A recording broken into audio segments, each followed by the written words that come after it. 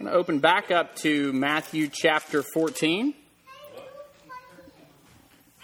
So we're going to open back up to Matthew chapter 14.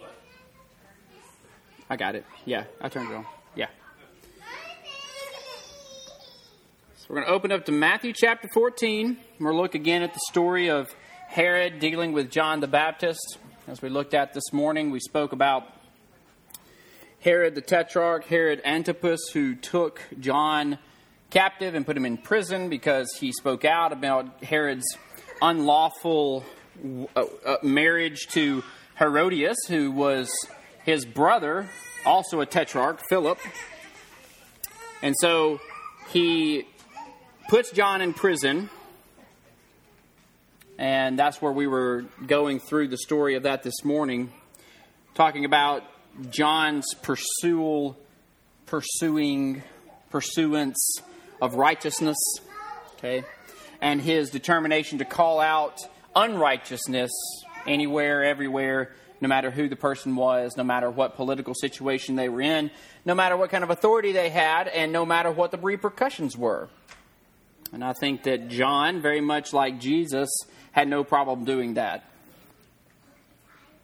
So when we go forward with this story, something that we need to kind of look at was, we talked about this morning the why of why John would do this.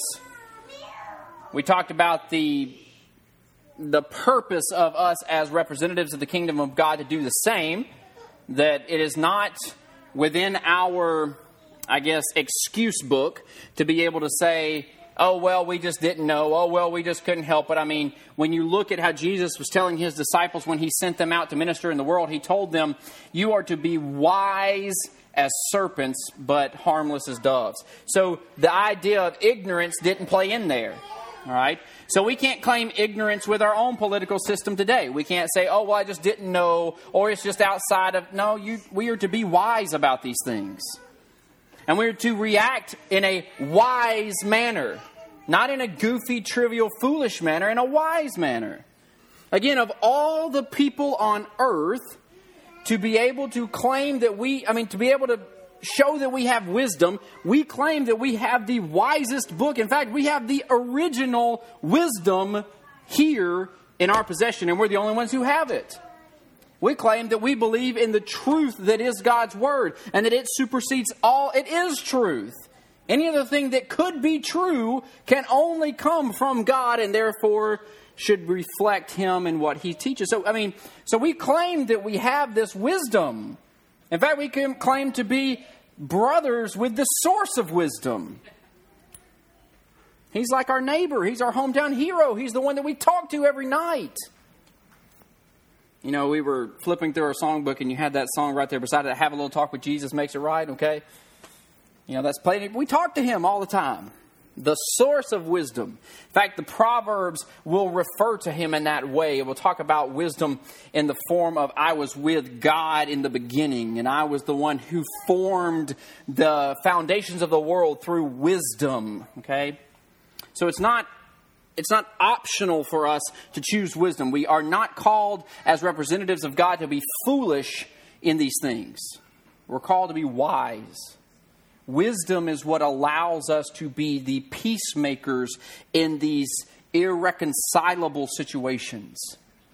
It is the wisdom of God that allows us to enter into these situations where you have two people completely at odds with each other, going at each other, talking about how ignorant each side is. It is that situation that we can enter into as the believers in Jesus Christ, the professors of wisdom and the peacemakers of God. I can enter into that space and we can resolve this situation through wisdom as peacemakers. So it's not optional for us. We are called to be wise. We're called to do what God has called us to do. And so we look now here, though, in this story, and it's interesting to me because and I know that, you know, in some ways these were lined up the way they were.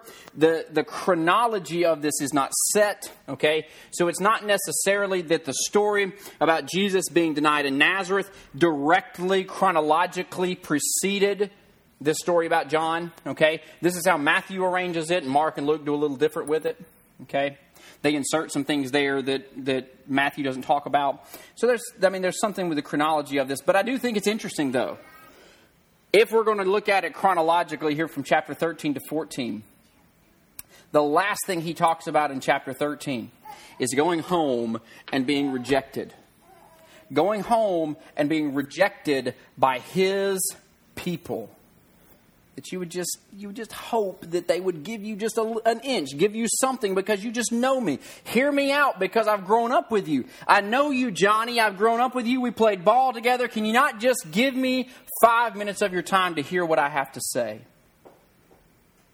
And we saw that in the end of chapter 13, that wasn't the case. They were like, nope, get out of here. You're just a carpenter's son. How dare you talk to us?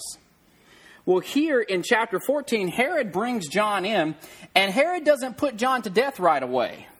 Why? Now, Herodias wanted him dead. Herodias was like, here he is out here talking bad about us and what we're doing, and how dare he call us out? We're two grown individuals. We can make our choices. No one is to tell us how we can live life. And here John the Baptist, he's talking about us in this way. Let's just kill him. You're the king. Put him to death for sedition. And Herod was like, no, I can't do that. Say, well, why? Why couldn't you do that? I don't think you really have a problem killing people. Your daddy sure didn't. Your daddy was okay slaughtering all children 2 years and under in the whole city of Bethlehem. It's not like you don't have a family history of murdering people without cause. But it says in verse 5, and when he would have put him to death, he feared the multitude because they counted him as a prophet. Now, again, it's interesting. Why would Herod care about that? Who cares? I don't care. I'm king. I do what I want to do. I'm the ruler. I do what I want to do. Mark's account gives us a little bit more detail into it. Mark's account actually portrays Herod as one who viewed John with a high regard. Okay? So in Mark chapter 6, looking in verse 14, and King Herod heard of him, Jesus, for his name was spread abroad. And he said that John the Baptist was risen from the dead, and therefore mighty works do show forth themselves in him. Others said that it was Elias or Elijah. And others said that it is a prophet or as one of the prophets. But when Herod heard thereof, he said, it is John, whom I beheaded. He is risen from the dead. For Herod himself had sent forth and laid hold upon John and bound him in prison for Herodias' sake, for his brother Philip's wife, for he had married her. For John had said unto Herod, it is not lawful for thee to have thy brother's wife. Therefore Herodias had a quarrel against him. Now remember, he's doing all this for Herodias, okay? And would have killed him, but she could not. Why? For Herod feared John, knowing that he was a just man and a holy, and observed him. That means he talked with him. And when he heard John and the things that he said, he did many things, and he heard him gladly. So he actually liked what John was saying. And then we have when the convenient day was come, that Herod on his birthday, sitting in front of all his lords and his high captains, he made the promise to his daughter, or to the daughter of Herodias, after she danced for him. Now, what's again crazy about this is where I was saying this is belief in unexpected places. All right? This is belief in unexpected places. Now, let me make sure I make this really clear. Herod's belief, quote unquote, in this, in Jesus, was not, by no means an act of faith. Okay? This was not, I faithfully believe Jesus is Lord. I faithfully believe John is the, whatever. This is just, he is, as I would say, he's a pretty savvy politician. And he's also just, from the natural point of view, he can notice things that John did and go, okay, that has to be not of this world. He can notice things that Jesus did and say, okay, this has to be not of this world. In fact, so much so that when he hears of Jesus' miracles, he says, no, John must have risen from the dead. I mean, now we're getting all into these very fanciful, kind of things that you're coming up with here. But he says, I respect John so much and what John has to say. I recognize him as a holy man. I recognize him as a prophet. I recognize him as all these things of God. Now, I don't follow God. I'm disobedient to God. I'm not a child of, he's definitely on that line of things. But in all these things, he's going, but I recognize if you want to say it this way, I recognize a good man when I see one. I recognize this holy man when I see one. I recognize that he could not do the things that he's doing except if God be with him.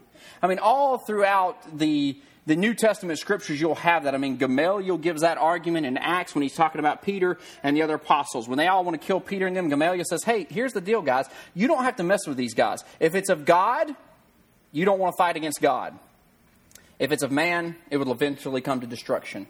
So, I mean, that was an argument they had. They can recognize this. Don't think that they are somehow, because they are not born again, that somehow it is impossible for them to see when something miraculous happens and understand that that's not normal, okay? That has to be something that's otherworldly. I mean, you have pagans who would talk about tornadoes being the responses of pagan gods, okay? So, I mean, it's not unnatural or uncharacteristic of a natural person to be able to recognize when something unnatural occurs, that God would be the source of that. So Herod here is kind of, hey, I want to see this Jesus, except for the fact that, he might be John the Baptist risen from the dead because of all the miracles he's doing. And he didn't murder John originally because he actually liked John. It says there in Mark that when he was talking with John, he liked what John had to say to a degree. Herodias didn't like it, but he actually liked John. He had respect for John, for who John was. Again, those are no acts of faith. This is not that he's a born-again child of God seeking the truth of God's word or something like that. This is just, he can recognize that.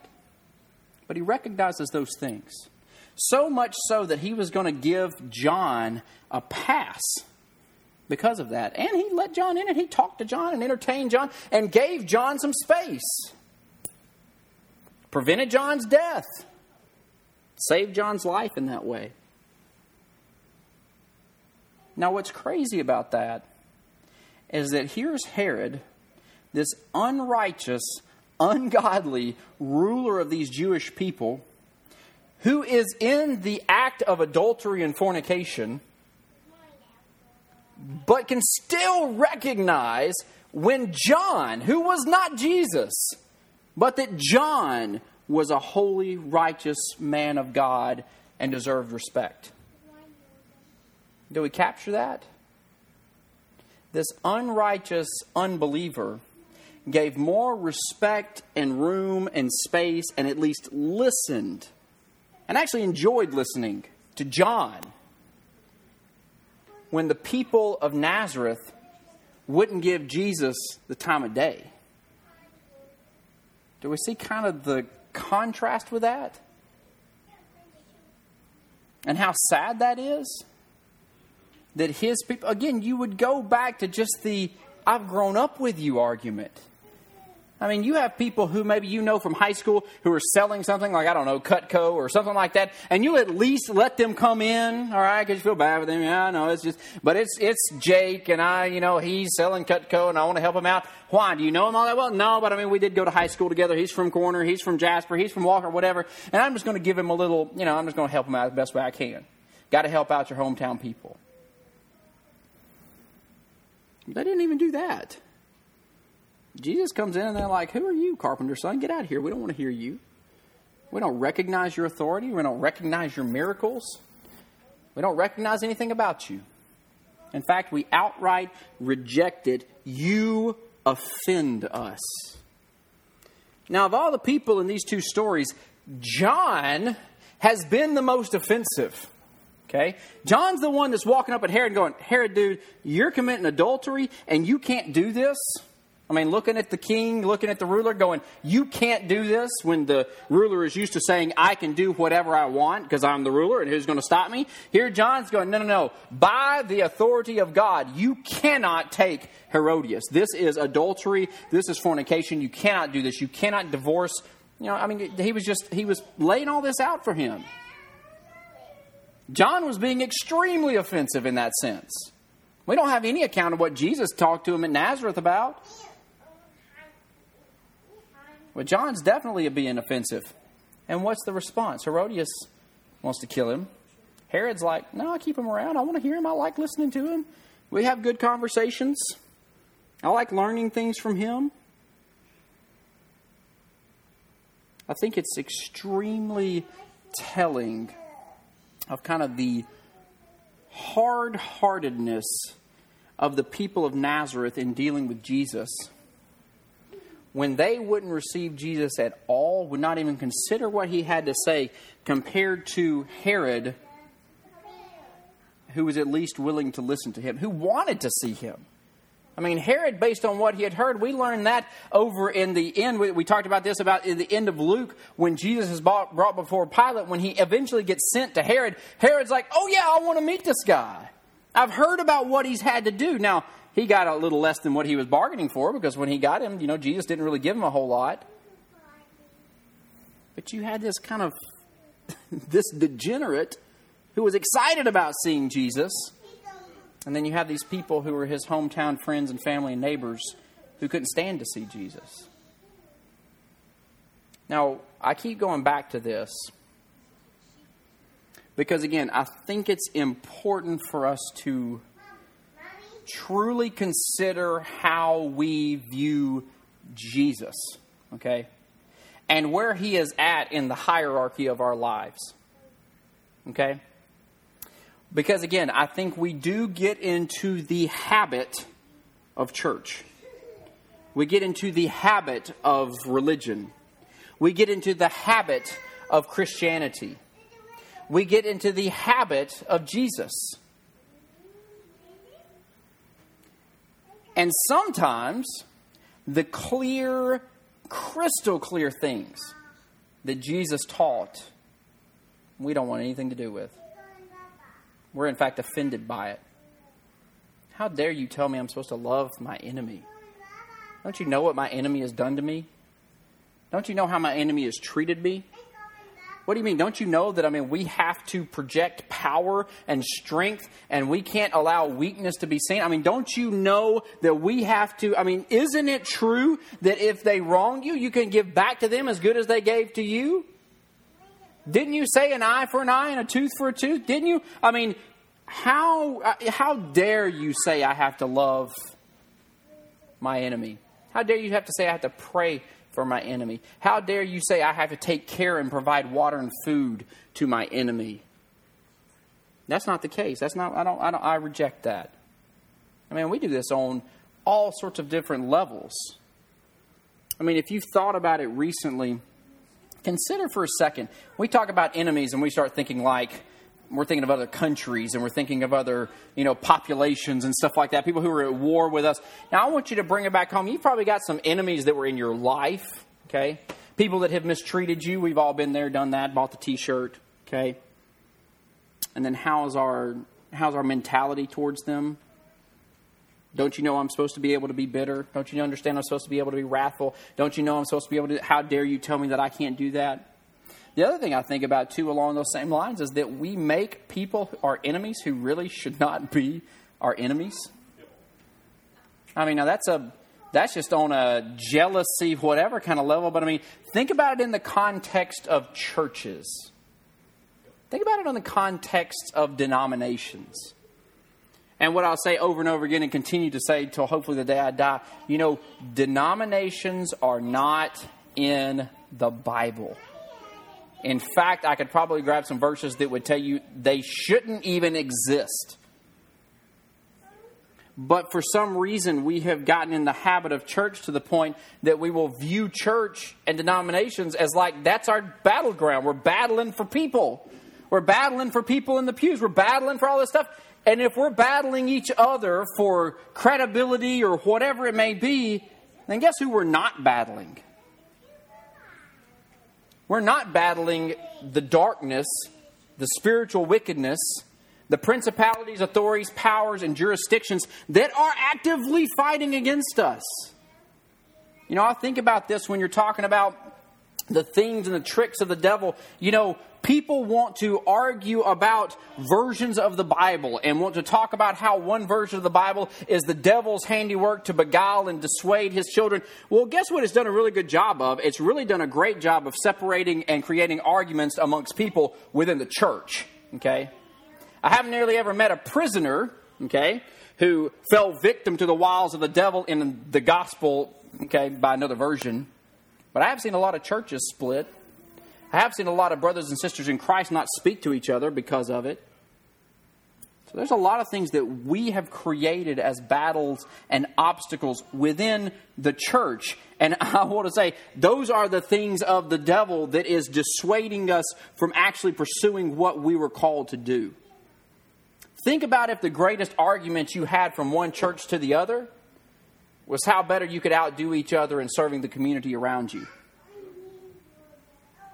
I mean, we've got probably 12 churches in the Jasper area.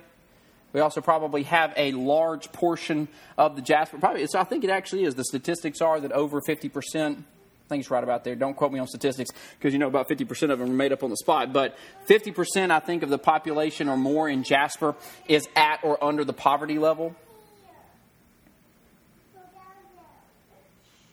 What difference could we make if we were especially loving our neighbors? And that would be the other Christians that sit right here and profess. I'm not talking about if you want to get into crazy whatever stuff. I'm talking about people that on a Sunday morning, if you went up and asked them, do you believe in Jesus Christ? Do you believe in the Trinitarian God? Do you believe in God Almighty? I mean, you'd have yeses to all of these things. To our neighbors and our brothers and sisters in Christ who are with us in the kingdom and also have a kingdom-minded mentality. To pursue with them loving our other neighbors and even loving our enemies out there. I just think it's incredibly important for us to grab that. It's incredibly important for us to remember who and what Christ taught us to do and say and love. And it's incredibly important for us to really go back to what Christ actually said and then not to live lives that act like we're offended by what he said. People want to say, well, Christ, it offends me when you talk about my sins. I'm not even talking about your sins. I'm just talking about what you were commanded to do. Yeah, I want you to get a little offended if I step on your toes because you're acting in a way that's not in line with what Jesus taught. But that's not just that you were watching an R-rated movie or you listened to rap music, okay? This is, are we loving like Christ has told us to love? Are we loving our neighbors like he told us to love? Are we loving our enemies like he told us to love? Are we loving our husbands and wives like he told us to love? Are we doing what he said?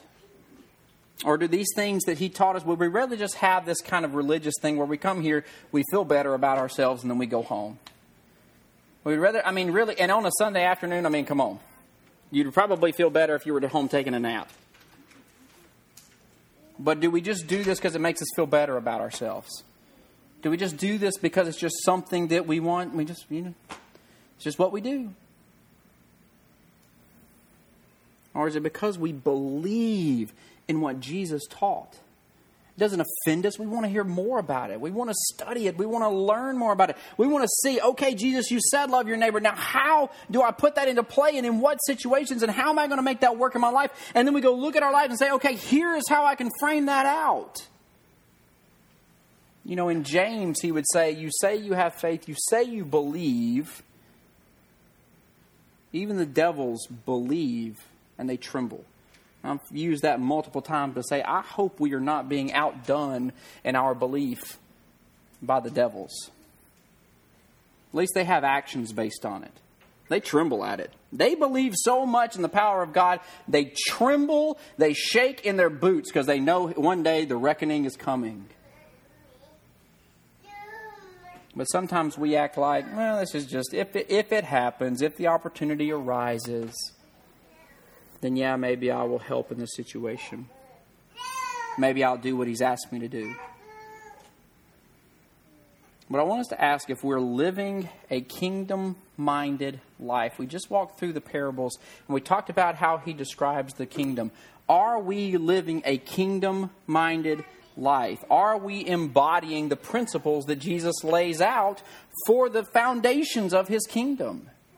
Is that what we are? I know sometimes, we can go back and forth, but this is stuff that we have to think about and consider. I'm not preaching this and haven't been preaching all this so that we could go away from it and go, man, that was Well, I know probably some people are going, that wasn't really that good, and I really wish they'd quit. Wish Brother Charles would come back so that he quits getting stuck up here. But, there's this point of it. I'm not preaching these things because I want us to walk away and go, man, I feel really good about myself. Man, I'm glad I went to church because it just makes me feel warm and fuzzy inside, and I feel like I did a good religious thing. Now I can go out and, I can punch my card and say, well, I did that. That's not how I do this. We do this because, yes, there is the benefits of that. And you should feel good, okay, when you get out of here and realize what the true image of God is, and that it's something that is extremely obtainable for us. That we were made in His image, and then we were remade into a new creature just like Him. We were made for this. I mean, if you ever have questioned your purpose in life because you were wandering aimlessly or didn't know, or life didn't work out the way you thought it would, or whatever it may be, if you were ever questioning that, you can always go back to when we've gone through this. And I think the thing that we see the most in this is you can go back and go, oh, but look, Jesus made me with a purpose. Now, He didn't say that I wasn't going to be a janitor, I was going to be a CEO. He just said, wherever you're at, you have a purpose in it. And the purpose is to further grow, preach, teach, live the kingdom of God. Because the kingdom of God is there in the janitor's closet, and it is there in the CEO's office space. It is there at school. It's there at work. It's there in our families. When you get stuck at home with kids and you go crazy because you can't watch one more episode of Legos Ninjago or whatever it may be. When you just get so tired of whatever it is, you can go back and go, yeah, but look, this is the kingdom right here. These kids are gifts of God that are with me, and I get to nurture and grow them, and hopefully they will go out and they will fight alongside me in the kingdom, and we will all continue to pursue this kingdom living. Are we fighting for the kingdom? Are we fighting against immorality in all forms and in all places? And do we do this consistently? The worst thing that I can think of is for Christians who profess they say they're Christians to get out, to get on Facebook and other things like that, and act in a manner which is contrary to what we believe. Because unfortunately, and no matter how much we would not want it to be this way, unfortunately, we are our own worst enemies on any given day. And that's not just as Christians, that's just as individuals. We are our own worst enemies. We are our own worst enemies when we get out there and we let things slip off our tongue that then we try to claw back in and we can't get it back in, and then it's done. And sometimes it's irreparable. There's things said, done, actions done, whatever it may be that you can't, it's done. Hurt feelings, lost friendships, whatever it may be, it's done. And there's so many times you can look back and go, man, I wish I could have said something different. Man, I wish in that situation I had said the right thing that would have made this a peacemaking situation versus a division situation. I wish. But in the end, we are our own worst enemies. That's why we preach grace.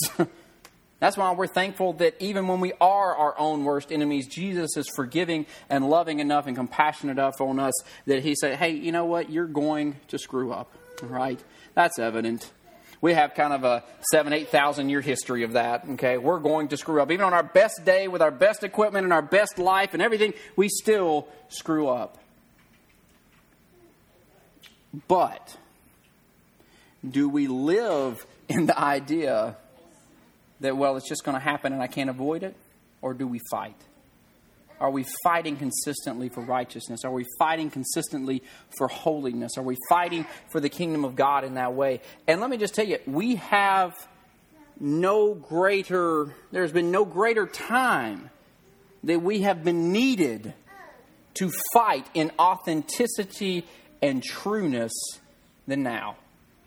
Because all it takes is a lot of junk to come across Facebook for everybody to think Christians are a bunch of stupid, ignorant, bigoted hate mongers. And I don't think any of us in this room would say that's our label, is it? Well, how are they going to know that? By posting more memes on Facebook? Please do not. Oh, by living life. Me and Brother Alan were talking about this at lunch. Think about this. You know, back to kind of some of the political stuff we were talking about this morning. When the church started affecting the Roman Empire, within 100 years, you had almost a majority Christian influence in that empire. And that did not come because they elected the right politicians. It didn't become because they made the right Supreme Court justice picks. And it didn't become because they had the right president in office. None of that stuff was available. In fact, for the first 100 years, the church was extremely persecuted. They were a minority, crazy fringe group who needed to die. And yet somehow within that 100 years, you have a complete reversal, and the majority of the Roman population were followers of Christ. So much so then that you have like Constantine trying to join on the bandwagon to save his own skin. But all that being said, they did that not by some kind of political action committee. They did it with this really crazy, I know, off-the-wall weird thing. They were just doing what Christ told them to do. And they were doing it with their neighbors and their friends and their enemies.